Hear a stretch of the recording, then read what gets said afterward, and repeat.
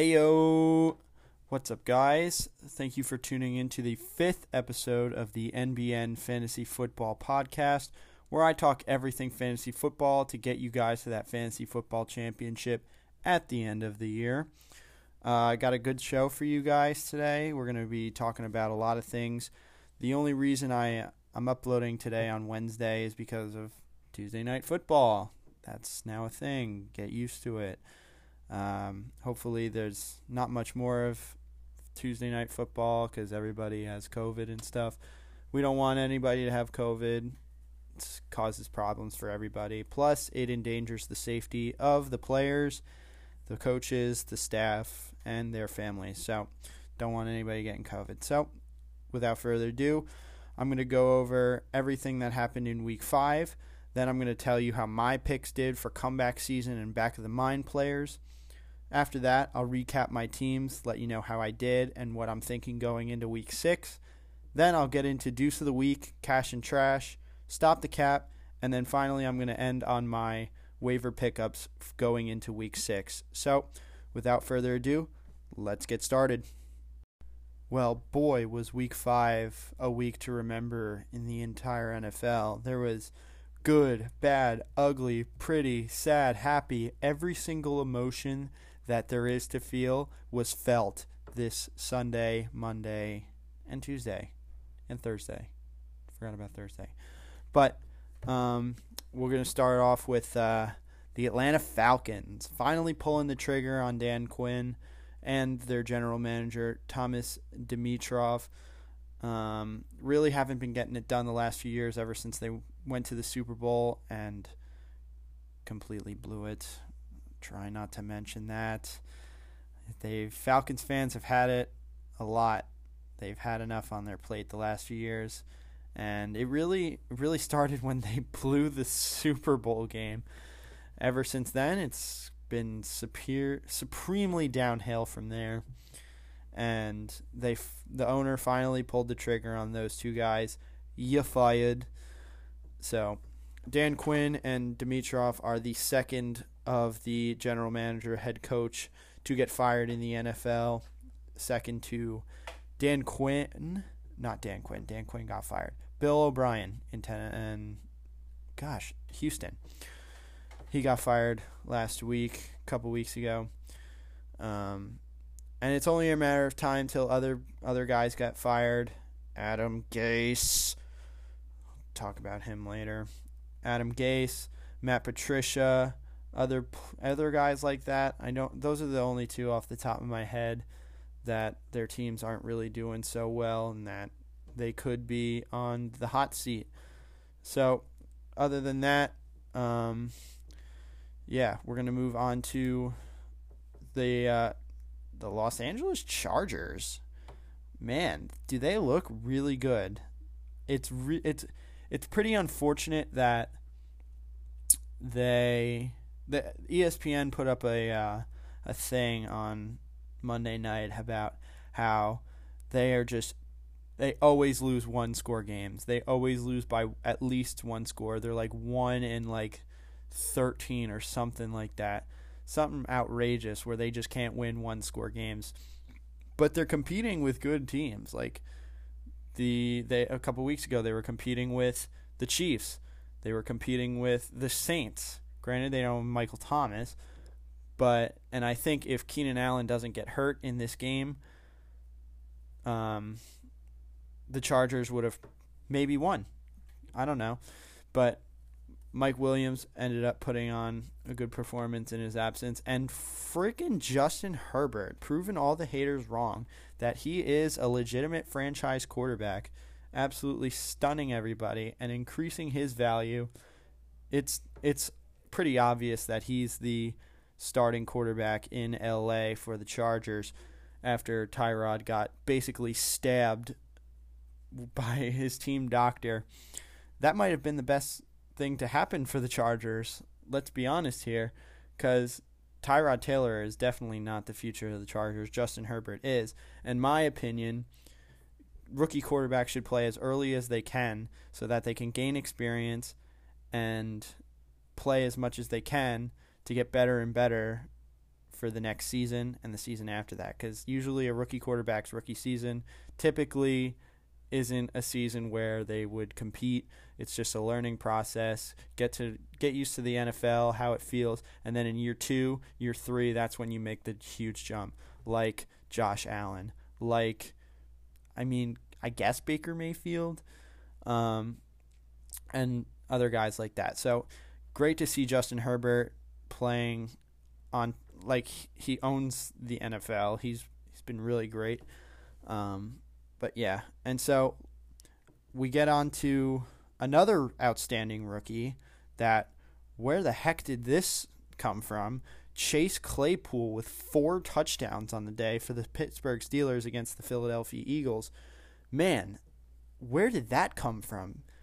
Granted, Chase Claypool is a great player, drafted in the 2nd round, the first pick of the Steelers in this draft because they don't have their first-round pick because of the Minka Fitzpatrick trade. But Chase Claypool's looking like one of the best rookie receivers out there in a draft that was filled with rookie receivers: CeeDee Lamb, Jerry Jeudy, Henry Ruggs, Jalen Reagor, Michael Pittman Jr. He's hurt. Denzel Mims hurt. Laviska Shenault. And Chase Claypool is one of those top receivers in the previous draft. So hopefully maybe Chase Claypool can start to stay consistent, because that's a really good wide receiver core they have in Pittsburgh. Juju Smith-Schuster, Deontay Johnson, James Washington, and now they add Chase Claypool, who's now probably going to become a regular. We'll see. So one more positive note, and then we get into the obvious negative note that I want to touch on. But the Washington football team, their starting quarterback Kyle Allen went down with injury. Dwayne Haskins was inactive for this game because of some sort of illness. He was demoted from the starting quarterback to the third-string quarterback before this game, but he was not even dressed during the game because of an apparent illness. So that leaving the backup spot to Alex Smith. Kyle Allen gets hurt, takes a hit from probably Aaron Donald. Probably. I don't remember. But Alex Smith comes into the game, and he takes his first snap in 2 years in front of the FedEx Field crowd. His wife and family was there. Awesome to see it. And good for Alex Smith. It's on a more humanitarian note, this is awesome for Alex Smith. He almost died from such a catastrophic leg injury 2 years ago, basically 2 years ago.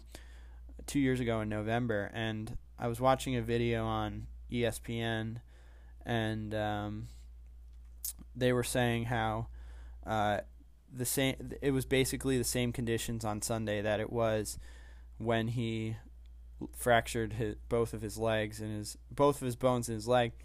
It was raining. The surface was slippery and wet. It was at home, and a big defensive lineman came up and made the injury. J.J. Watt 2 years ago, and Aaron Donald didn't injure him, but Aaron Donald was in this game. So awesome for Alex Smith, but it sounds like Kyle Allen is fine. So look for Kyle Allen to take the starting spot back from Alex Smith. But you love to see it. Those are just one of those things you'll love to see. No one hates that. Everybody likes that. So moving on. And the final thing of the recap is the unfortunate Dak Prescott injury. There's a whole lot that goes into this because Dak wanted a contract at the end. I shouldn't say at the end of last season. It was kind of yes, but during the entire offseason, he wanted Mahomes money. He thinks he could have gotten $35 million a year. Personally, I don't agree with that. He hasn't really done anything in the playoffs to show me that he deserves that kind of money. Granted, the Cowboys have had superior offenses, and they just can't make it past the first and second round of the playoffs while Dak was there. So, and it should be taken into note that Dak hasn't had the greatest of defenses. Granted, they've had Byron Jones, they've had a healthy Sean Lee, they've had a healthy Leighton Vander Esch, DeMarcus Lawrence, but they haven't been able to figure it out in the playoffs. They usually win the division, in a weak division for that matter. I mean, the only team that can really compete with them is the Philadelphia Eagles, but Dallas hasn't really done anything, and Dak is a great regular season quarterback and a great fantasy quarterback at that, but he hasn't done anything in the playoffs to warrant a huge money deal. I can see him getting $25-30 million, and already on a team that pays guys a lot of money. Like, they're paying Cooper a lot. They're paying DeMarcus Lawrence a lot. They're paying Zeke a lot. They've had contract problems before. And then in a couple of years, they're going to have to pay CeeDee Lamb. They're going to have to pay, I don't know what Dalton Schultz's contract's looking like, but he's looking really good right now for the Cowboys. And so their entire offensive line is also getting paid a lot because they're regarded as one of the best. I don't know how it is now that some of the guys have either A, been injured, left, or retired. But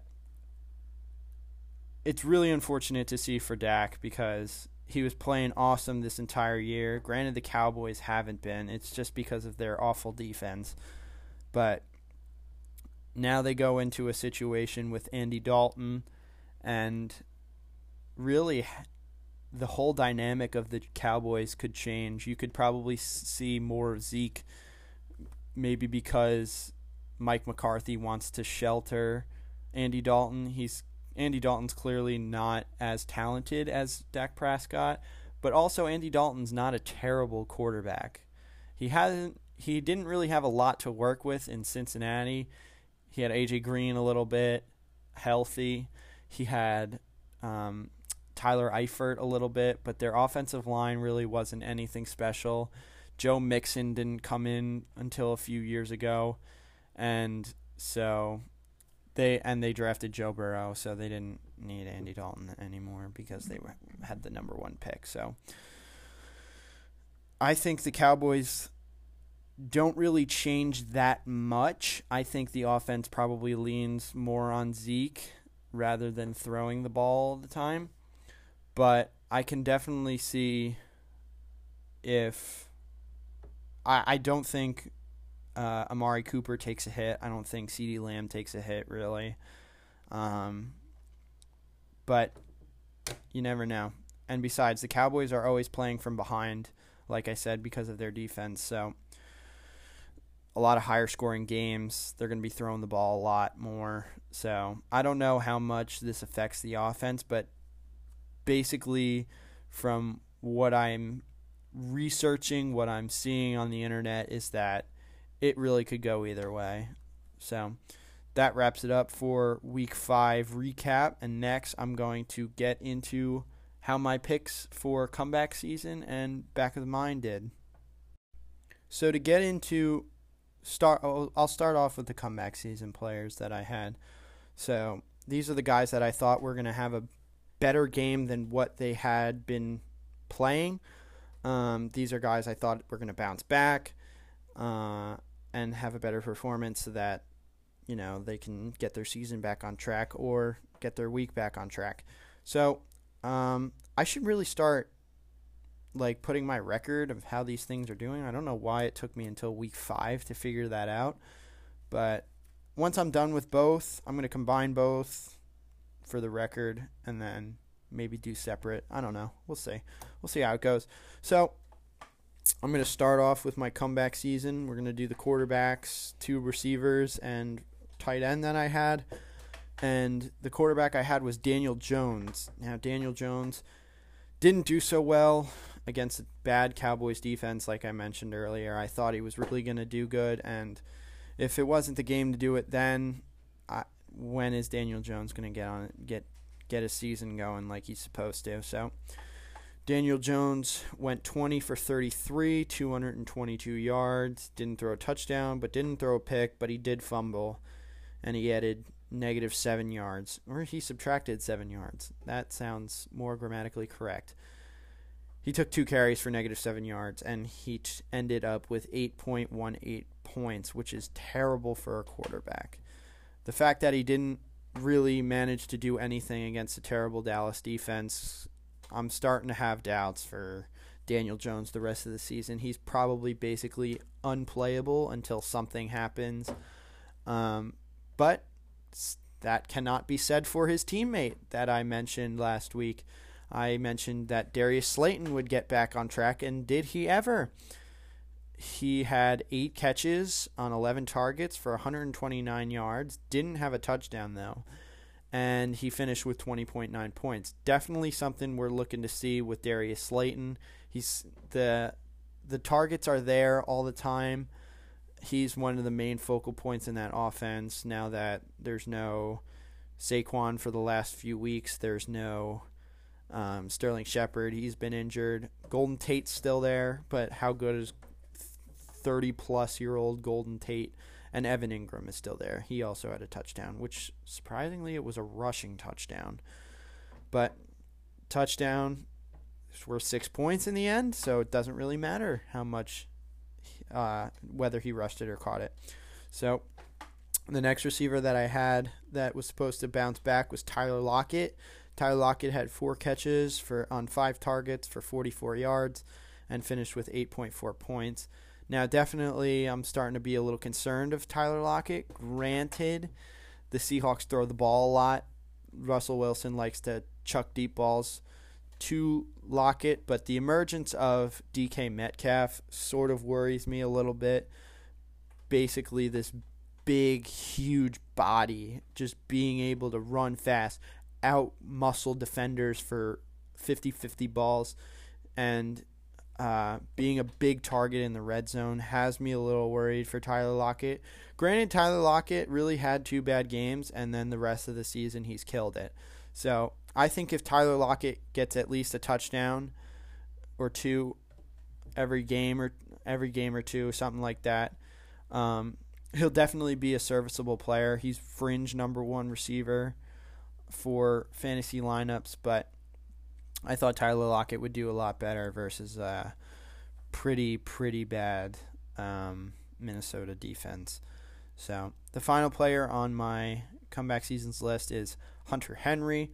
Hunter Henry had 4 catches for 8 targets, 4 catches on 8 targets for 23 yards, and he did have a touchdown. So and he finished with 12.3 points. So definitely pretty good effort from Hunter Henry. Definitely one of his better efforts of the year. Best stats for fantasy this year.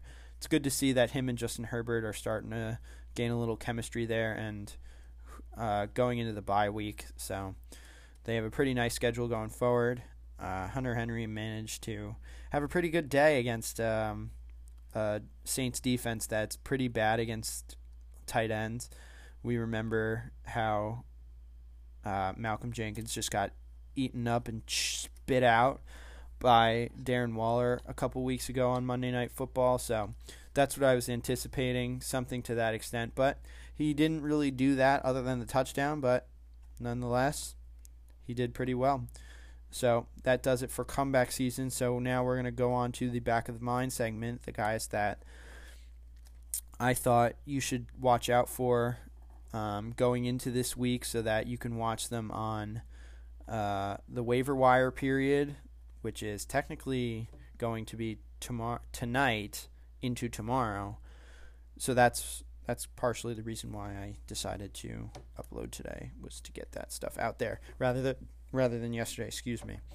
So all right, so to start off with the back of the mind, I'm just going to reference that I also had Damian Harris, the running back for the Patriots, and Tim Patrick, the wide receiver for the Broncos.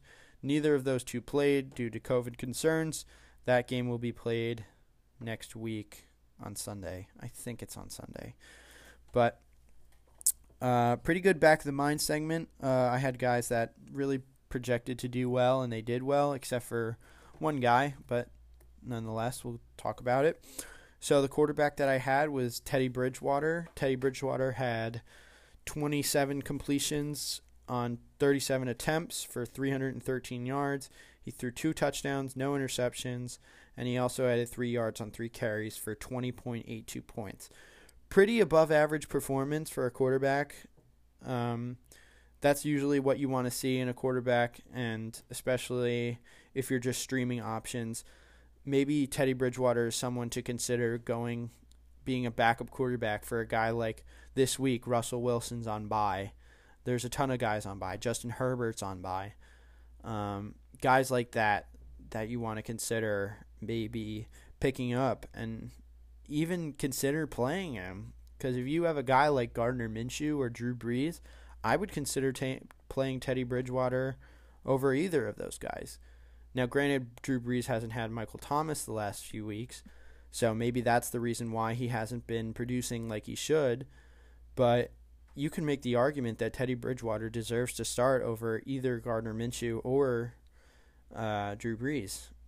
But anyway, good performance from Bridgewater. And so we're going to move on to the next guy I had. I had Justin Jackson, who was one of the running backs for the LA Chargers. He had 15 carries for 71 yards, no touchdowns, but he was pretty effective in the passing game, adding 5 catches for 23 yards on 8 targets for totaling 14.4 fantasy points. So going into this matchup, now that Eckler was out, I was very curious to see who would take the lead back role, and it looks like it was Justin Jackson. I originally thought that Joshua Kelly would take the lead back role, playing as Melvin Gordon a couple of years ago like he has been the last few weeks, but he hasn't really been effective since week 1. So I can understand why Justin Jackson got a majority of the carries and a majority of the playing time over Kelly, and just the fact that Justin Jackson can add to the passing game, and Joshua Kelly can't really do that. Justin Jackson is definitely the safer pick out of the 2 running backs. So going forward, I think after the bye week, going into week 7, Justin Jackson is definitely starting to take over as the lead back. Eckler still got a few more weeks with that hamstring injury. So Justin Jackson, I can say, out of the 2, is the safer option. And especially since he played 59% of offensive snaps compared to Kelly's 35. So take that for what it's worth. And the final guy on this list is, fun name, Olamide Zaccheaus. So he didn't have a good game by any stretch of the margin. He had 1 catch on 4 targets for 13 yards and ended with 2.3 points. Now, I think the Panthers secondary doesn't really get a lot of credit. I kind of just assumed going into the season that they lost James Bradbury, and I mean, obviously Kuechly retired. So I thought their defensive front was pretty good to begin with. But their secondary and linebacking core, I didn't think really was that good, to be honest. So they have really proved me wrong this season. They're actually one of the better secondaries in the league against fantasy wide receivers. So apologize to the Carolina Panthers secondary. But Olamide, OZ, I'll call him OZ just because it's a lot easier. He played pretty poorly on the stat sheet, but you can't really blame the Falcons. They really fell apart, and being that there is no Julio Jones in this game, I thought maybe he would step up like he has been, but he didn't. It's a little encouraging to see that he played 97% of the snaps on offense. He basically played all the time on offense, basically. And that led the team compared to Calvin Ridley, who had played 74%, and Russell Gage, who played 62%. But again, he's probably just a guy just to keep on your radar, maybe not do anything just yet. But as for OZ, he really failed me this week. But ending off, I'm going to say Jones was a failure, Slayton was a success, Lockett was a failure, Henry was a success. The two, Tim Patrick, Damian Harris, don't count, so I'm just going to not count them. Bridgewater was a success, Justin Jackson was a success, and OZ was not a success. So I went 4-3 this week, which is something I'll definitely take. Hopefully next week we can do even better. So that wraps it up for my picks of comeback season and back of the mind. And next I will be getting into how my teams did this past week. All right, for my recap of my teams, I'm just going to start by saying this was not a great week. Granted, I went 2-2, but the two main leagues I really care about, they did not do well. And it's really, really disappointing because in the ESPN league I'm in with all my friends, I'm 4-1, which is good. I lost to a good team. But the CBS league, man, that's so disappointing. Tuesday Night Football killed me because I was winning by, I believe it was 15. I think it was 15. Yeah, it was like something like 15, 14 points. Going into Tuesday Night Football, I didn't have anybody left, and the other guy had A.J. Brown, and he beat me by 7. So in that league, I'm 3-2, and this bye week is going to kill me because I have Russ on bye. I have Keenan Allen on bye. He's hurt, so I hope he can come back after. Michael Thomas is on bye. And I have Jimmy Garoppolo as my backup quarterback in a league where there aren't many backup quarterbacks available on waivers. I'd probably say guys like Kyle Allen, Joe Flacco, Andy Dalton's now on the top because of Dak's injury.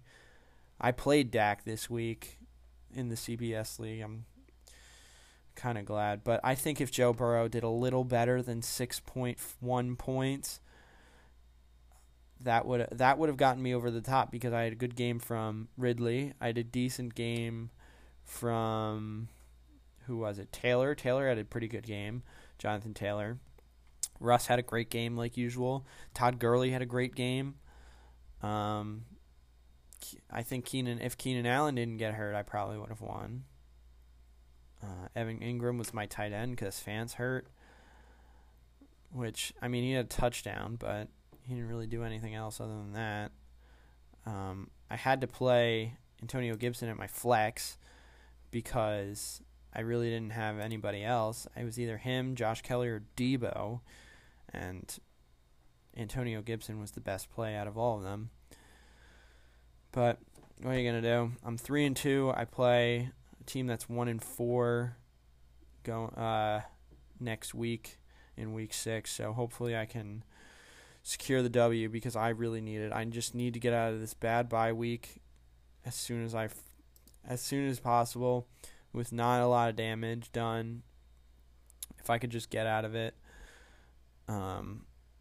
with a win, I'll be fine. And that's what I'm going to leave it at that. I'm probably going to make a couple of moves. I'm not comfortable with playing Garoppolo at all. Probably pick up another wide receiver because I have Tyler Boyd, Calvin Ridley, and Debo at my wide receivers, and I don't like that at all. So I'll probably be dropping Josh Kelly, or maybe I'll hold on to Debo a little longer. Don't really know. Kind of need to start seeing something from Samuel with a healthy Jimmy G. That'll make me feel a little better about playing him. But Anyway, moving on to my ESPN league. I'm 4-1 now. I just got killed. The guy had Mahomes, Bridgewater, Mike Davis, Robbie Anderson, Mixon, who had a good game. Waller had a good game. It was more about his team played really well, and I think if I had a full roster and some of my guys didn't underperform, I would have been in a much better position because I had three guys underperform severely, and Dak got hurt. And in our league, every yard counts as the same, so like passing yards is the same as rushing yards in scoring. So Dak getting hurt really killed me. I probably could have gotten 20 more out of him, and I lost by like 50-ish. Yeah. But Chark got hurt. He was underwhelming. Justin Jefferson, underwhelming. And Dalton Schultz, very underwhelming. But other than that, everybody did well. Can't really complain there. Kamara didn't go off like he usually does, but surprisingly 19 points is his lowest of the season. So I can't complain about Kamara not doing good enough. That's just greedy of me. But I had Fuller sitting on my bench.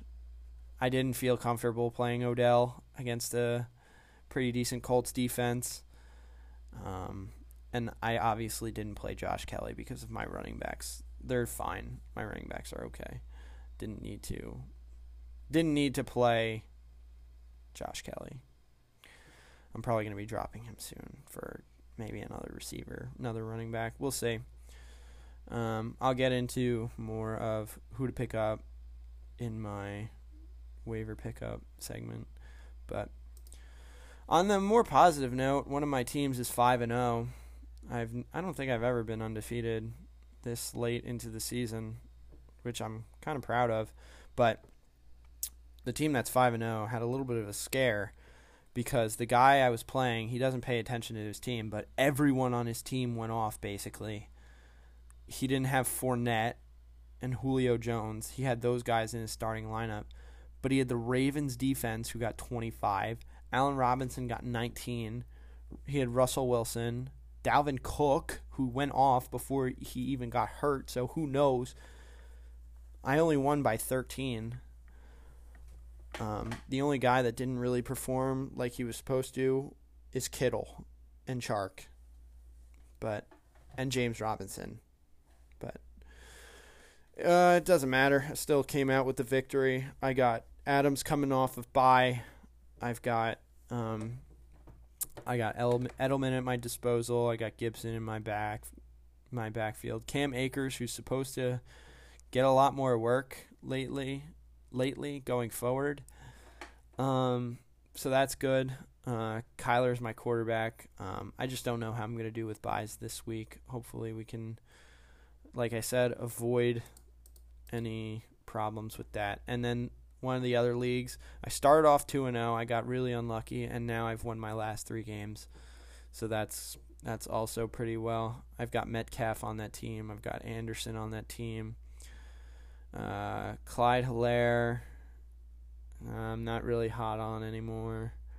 Herbert was my quarterback, which is really good. The guy I played is severely unfortunate because if he didn't have Deontay Johnson or Zach Ertz, he could have beaten me. This dude is 0-5. He pays attention, and he might be the unluckiest player I've ever seen in my life because he's had Michael Thomas on his bench, Chark on his bench.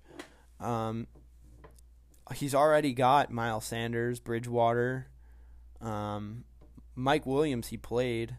He had the Rams defense, had 14.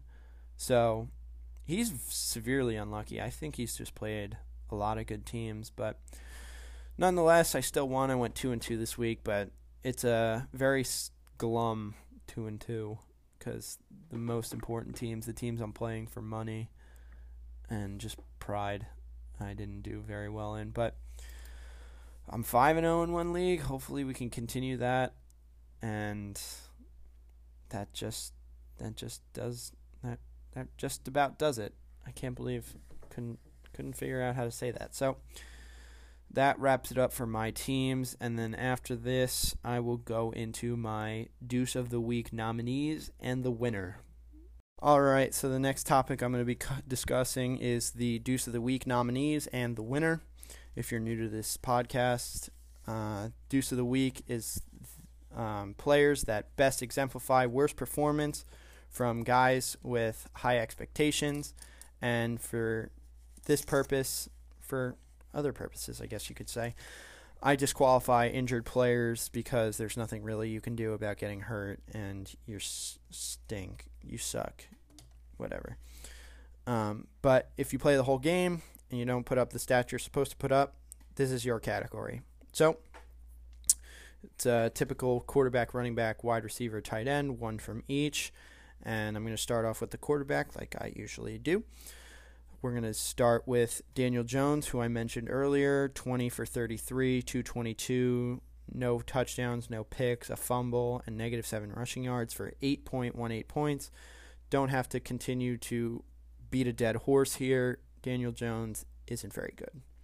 And I had high expectations for him, and he failed me. So, moving on. The running back nominee that I have for this week is James Robinson of Jacksonville. He had 13 carries for 48 yards, no touchdowns, but he also added 5 catches for 22 yards, and he did fumble, and he totaled exactly 10 points. So a little poor effort from James Robinson, but he's a rookie, so you can probably kind of expect some miscues, some bad performances, especially from an undrafted rookie. But nonetheless, he's still the running back nominee. The wide receiver nominee I have is Amari Cooper from the Dallas Cowboys. He had 4 catches on 4 targets for 23 yards, no touchdowns, and he also added a carry for -2 yards. He totaled 4.1 points. And finally, the tight end that I feel like I keep talking about,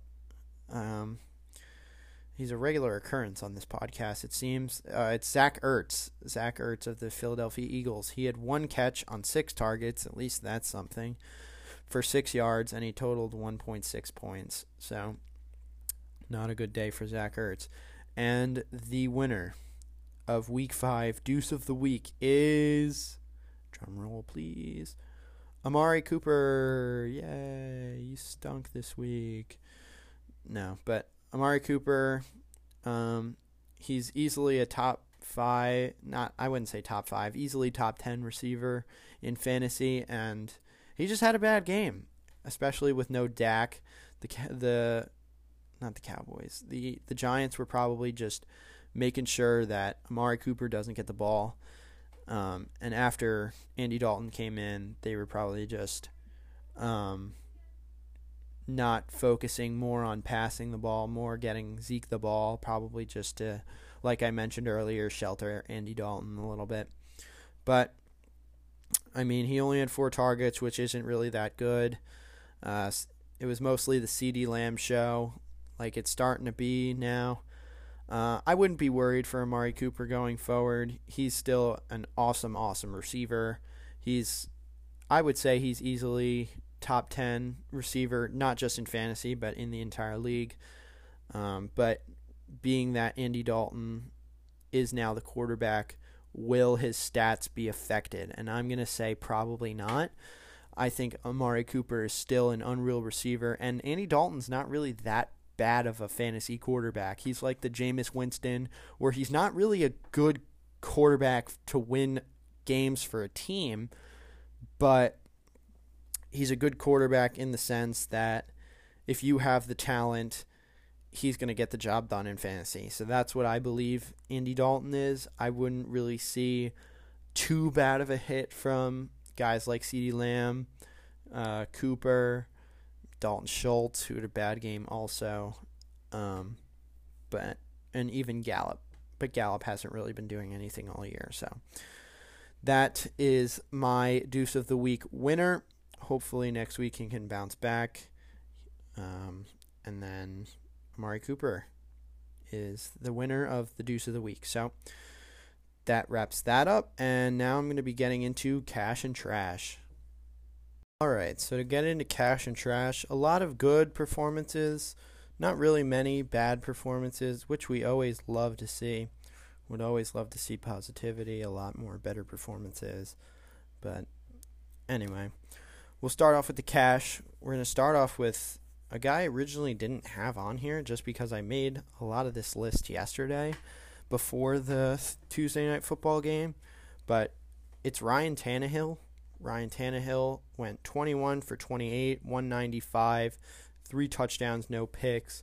And he also added points with his legs. 4 carries for 42 yards and a touchdown, totaling exactly 30 points. This is very positive to see from Ryan Tannehill. I think his fantasy value goes up in this because he played such a great Bills defense, and he hasn't played a game in over a week and a half. Take that into consideration because he was supposed to play. His Titans were supposed to play the Steelers last week.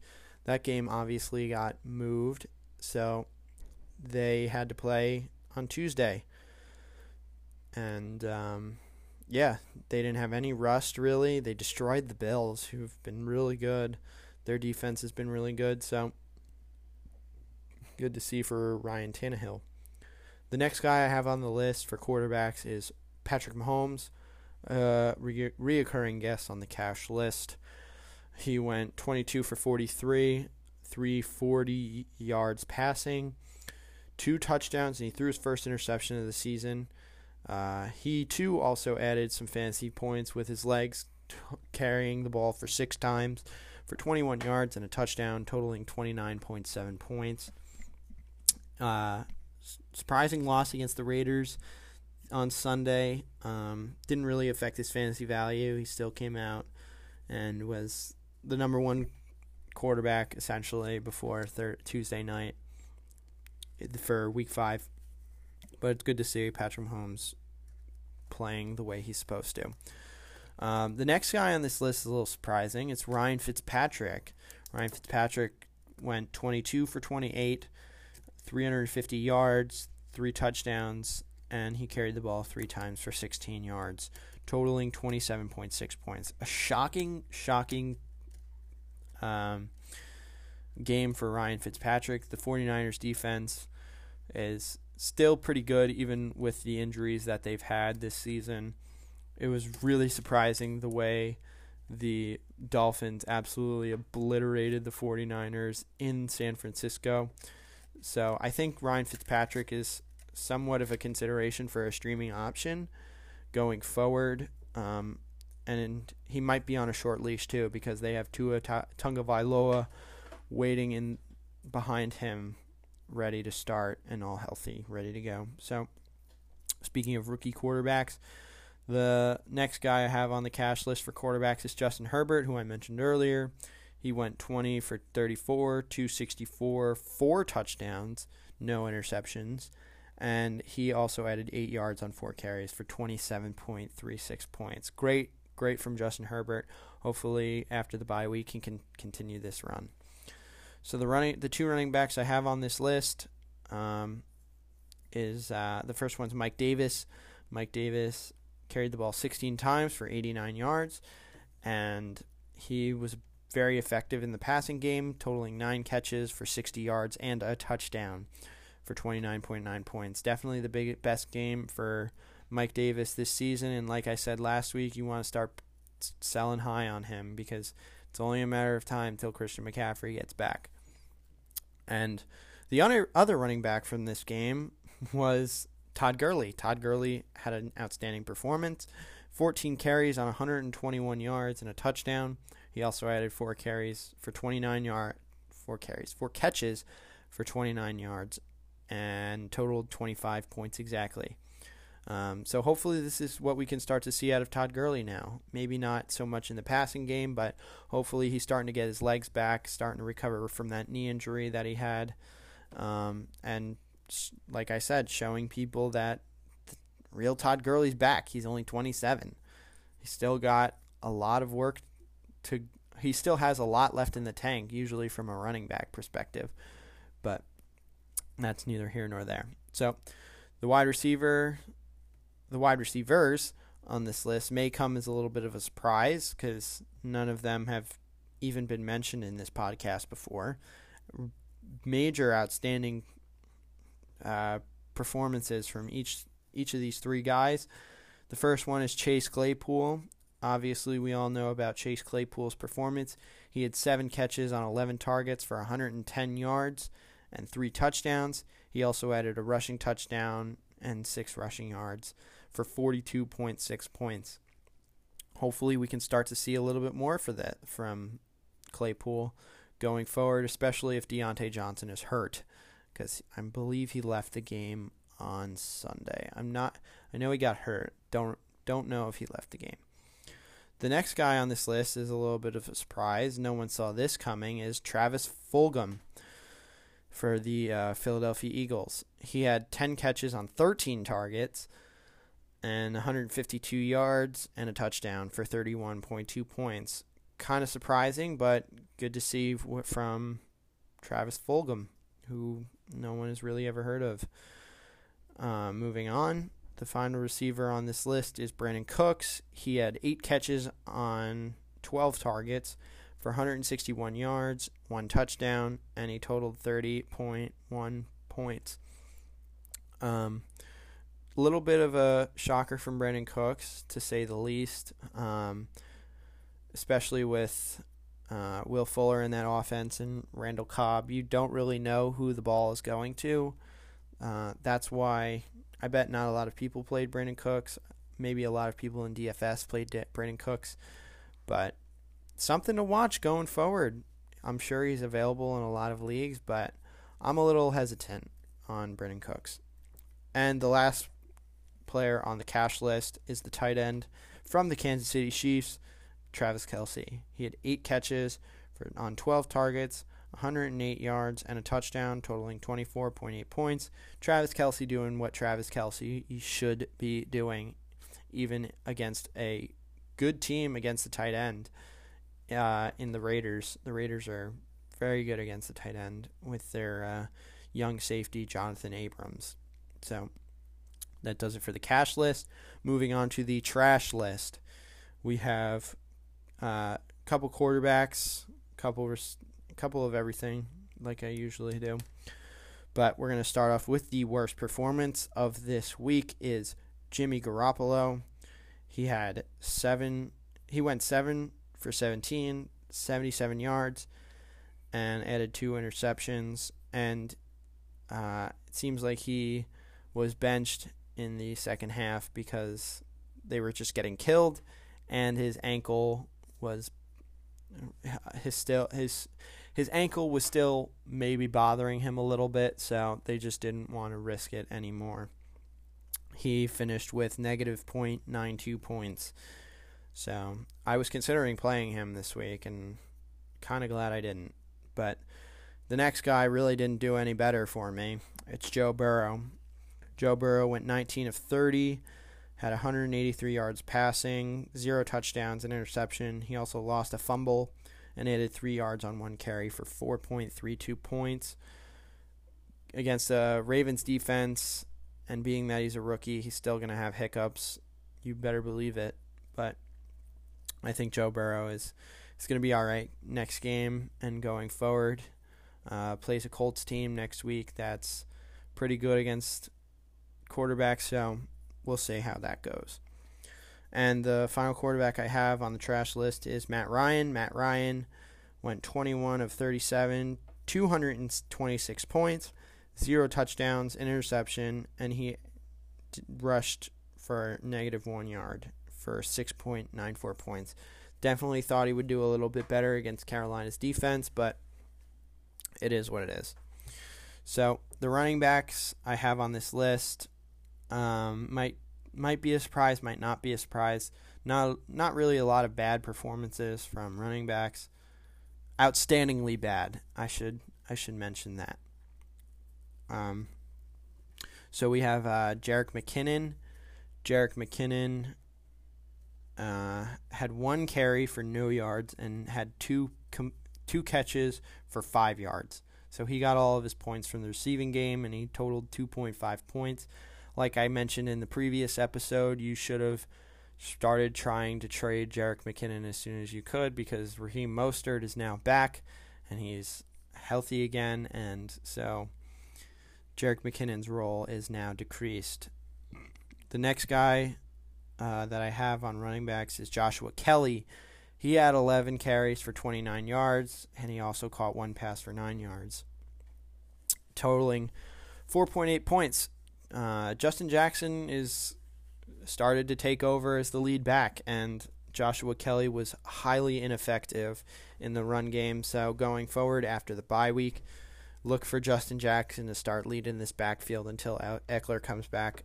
Kelly is borderline droppable. No, he is droppable, but he probably shouldn't be on your team anymore. I had high hopes for him, and really didn't turn out, which is unfortunate, but it is what it is. So moving on to the receivers, I have Justin Jefferson, who had 3 receptions on 23 yards, 5 targets, and he finished with 5.3 points. Definitely expected a bigger game from him, but it was a Thielen day for Minnesota in the Seahawks game. So I expect Justin Jefferson to bounce back. I don't really have any problems with him. Probably just a bad game. He's a rookie. It happens to everybody. The next guy I like to talk about is Terry McLaurin for the football team. Yes, the football team.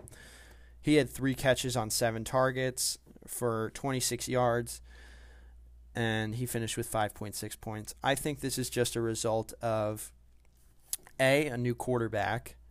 Granted, 2 new quarterbacks, and the second new quarterback hasn't thrown a pass in 2 years. So how much can you really judge off of this performance? Terry McLaurin is still a really good receiver in fantasy. So like I mentioned with Justin Jefferson, I think this is just a fluky game. So I wouldn't be cautious with Terry McLaurin. I don't have my doubts with him. I think he's going to be fine. Being that the targets are still there, I don't have a problem with McLaurin. And the final receiver on this list is Juju Smith-Schuster. He had 4 catches for 28 yards on 5 targets and finished with 6.8 points, but that game was just the Chase Claypool game. Nothing you can really do about that. I expect Juju to bounce back a little bit. Definitely not to... this is probably the lowest of lows for Juju Smith-Schuster. I could see him doing better in the next couple of weeks, being that they don't have a bye anymore. You don't have to worry about that with him. Like I said, probably just fluky game, like a lot of these guys. So moving on to the tight ends, the 2 tight ends I have on this list. One of them is Dalton Schultz, 1 catch on 3 targets for 6 yards, 1.6 points. I think it's just a result that the Giants are pretty good against tight ends, I have to admit. But also that Dak was not in the game for a lot of it, a decent amount. So I don't know how this affects Dalton Schultz going forward. But anyway, the second tight end I have on this list seems to also be somewhat of a recurring guest in every category known to man on this podcast, is Tyler Higbee. He seems severely hit or miss. One day he's awesome, and then the next day he's, what the heck are you doing? This week, what the heck are you doing? He had 2 catches on 2 targets for 12 yards, and he put up 3.2 points against the football team. I was going to say the R word. Yeah, we don't say the R word. So that wraps up the trash list. And next I'm going to get into Stop the Cap. Alrighty, so to get into Stop the Cap, this is just the segment where random guys have random good days. And I discuss whether it's going to maybe stay on that track of more good days ahead, or is it's just a fluke.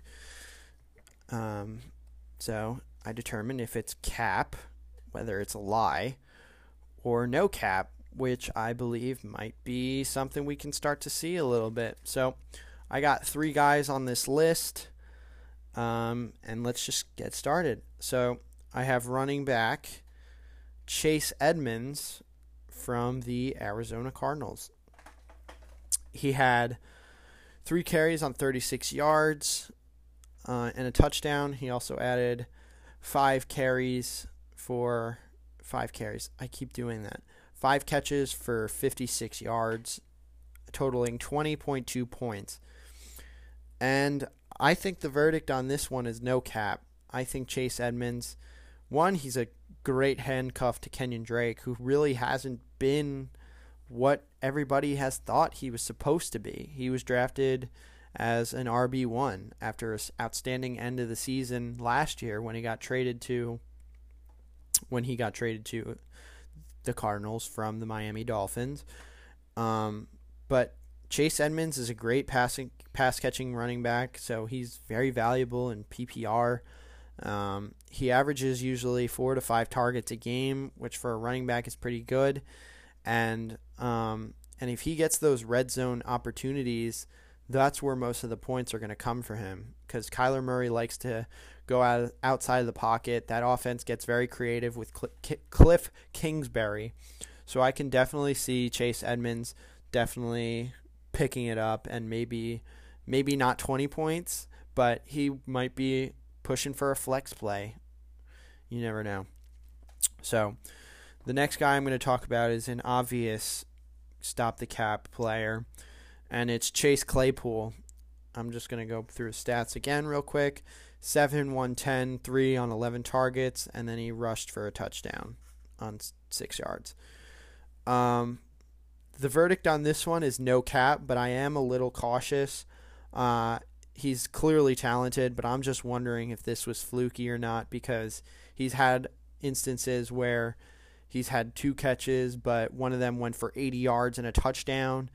So I'm a little hesitant on starting Chase Claypool right away. He's definitely someone you should think about adding, but I don't know how soon I would play him. I would just have to see how he keeps performing. But not to mention that he has big upside if Deontay Johnson is hurt, because then he'll play on the outside with James Robinson on the other side and Juju Smith-Schuster in the slot. But something that is positive for Chase Claypool is that he leads Pittsburgh in air yards and average depth of targets, so meaning he gets the deep ball a lot. So the more air yards he has and the higher depth of target means he gets the deep balls a lot. So if I don't think I've ever explained this before, but air yards is basically the amount of yards that a quarterback throws to a receiver from pass to catch, and that's it. No yards after catch, but how far the ball travels in the air. That's air yards. So if a guy catches a 50-yard pass and 15 of those yards is yards after catch, 35 yards is air yards. You just do 50 minus 15, get 35. So I will be mentioning air yards a lot more. I'm starting to understand air yards a little bit more now. I was recently introduced it in the summer. Didn't really know what it was, but now I'm starting to research it and understand it a little bit more, and how it predicts but how it predicts future performances and stuff like that. So moving on from Chase Claypool, the final guy I have on this list is Travis Fulgham, who I mentioned earlier. He had 10, 152, and 1 on 13 targets. The verdict on this one, I think, is a little bit cap. I think this was a little fluky, just because no one really expected anybody from the Eagles offense. If anybody, Greg Ward on the outside. That was really one of the only names that we knew going into this game, because Djax and Alshon Jeffrey were hurt, but it sounds like they're starting to come back. But on Travis Fulgham, I wouldn't be surprised if he went off again before those two came back. But he's definitely going to have some competition with Greg Ward and John Hightower. So you never know. And this is the first week he led the team in targets against pretty decent Steelers defense, so you got to give him some credit. He's just a big question mark all around, but I wouldn't be surprised if he did it again, if I'm going to be honest. He seems to be having a little bit of chemistry with Carson Wentz, which is good to see. So, that does it on Travis Fulgham. And that wraps it up for Stop the Cap. And finally, I'm going to get into my waiver wire pickups for tomorrow. So my last segment of the show is where I get into the waiver wire pickups, tell you who you should think about picking up for the next waiver period, and we'll get started with that.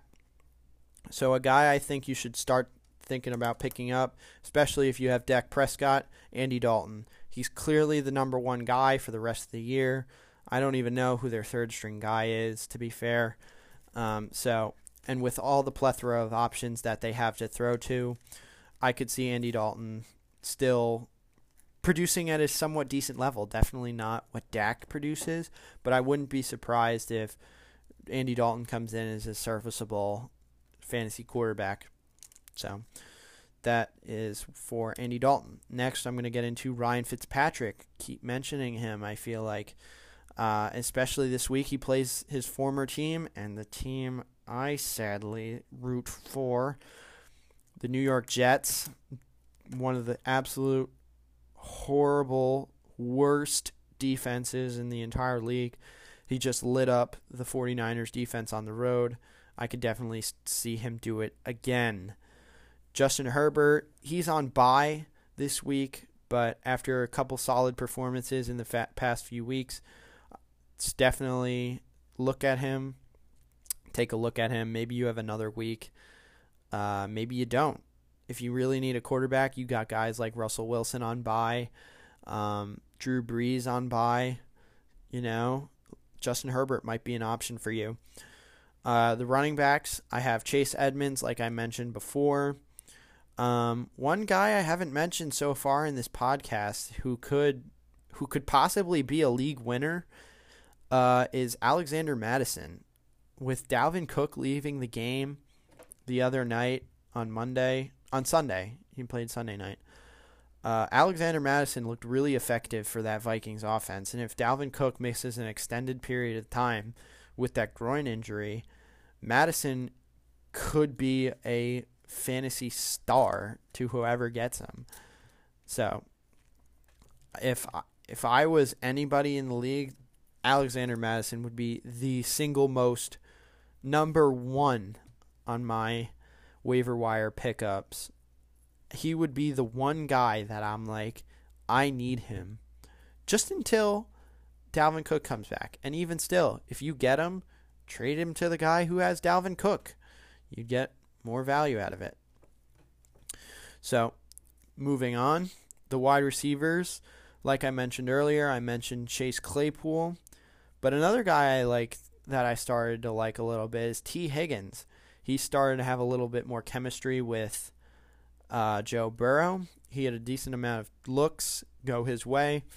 And now that it's rumored that the Cincinnati Bengals are thinking about trading A.J. Green, that can only mean more playing time for Higgins. I mean, they have Tyler Boyd on the outside, and then they don't really have anybody else. They have Mike Thomas. I don't know really who that is. Auden Tate.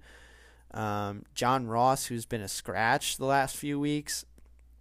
So I like T. Higgins going forward, and I think he could be a sneaky pickup to whoever gets him within the next few weeks. And then one guy I'm kind of like, he's a deeper kind of guy, and it may sound a little bit biased just because he's on the Jets, which should make you think that avoid him at all costs, it's Jeff Smith. As a Jets fan, I didn't even know who this guy was at the beginning of the season. But he had 11 targets against Denver. He had 7 last week, but he only had like 3 catches on like 20 yards or something.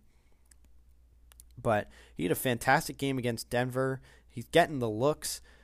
And against the Miami defense, who's not terrible. They're not bad. But who else do they have to throw to other than Crowder? They just cut Le'Veon.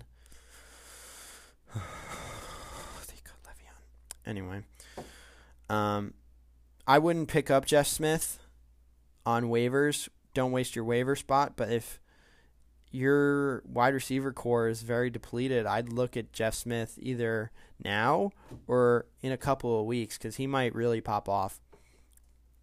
And then a guy I added to this list today who's not available in a lot of leagues only because he's been hurt is A.J. Brown. A.J. Brown had a solid game last week, as in yesterday. A.J. Brown had a really good game yesterday. He's really starting to find his chemistry with Ryan Tannehill again. He was projected to be the number 1 receiver for the Titans, and it's good to see that A.J. Brown is really recovering from his foot injury that he suffered in week 1. And then the final player I'm going to tell you about is someone who is a little sneaky, not as really sneaky as Jeff Smith, I would probably say he's more sneaky because Jeff Smith really hasn't proved anything yet. But the guy I'm going to tell you about is Trey Burton, the tight end for the Indianapolis Colts now. He was cut from the Bears this past offseason and signed with the Colts. He started his first. I don't think he started last week. But he played a decent amount for his first game, and then last week he kind of took over as the starting tight end over Mo Alley Cox and Jack Doyle, whatever is left of him.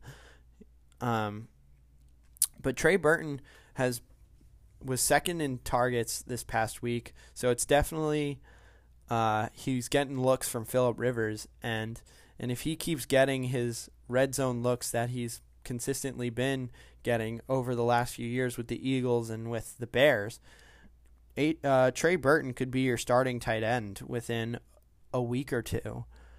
You never know. And besides, with all the injuries they have, they're only really throwing the ball to T.Y. Hilton and Zach Pascal. I mean, Trey Burton is probably the first or second best option on that team. So that does it for the waiver pickups of this week. So that's just about going to do it on this week, episode 5 of the NBN Fantasy Football Podcast.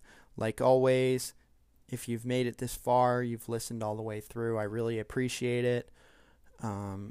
Sometimes it's kind of tough getting out episodes, just the lack of motivation to do it, but I'm really trying to work hard here, get better and better each time, help other people out as much as I can, but that's my goal here. So thank you again for listening and taking my advice.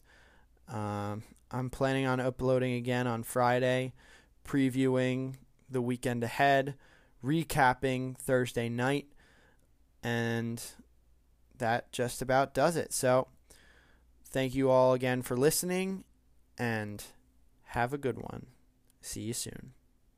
Clock's ticking, time is over. Before you know you're older. So sober, alone, the bitch you get in my cold shoulder. You crying like it's rain. You causing all the pain. No closure, I'm colder. You getting nothing, Joker.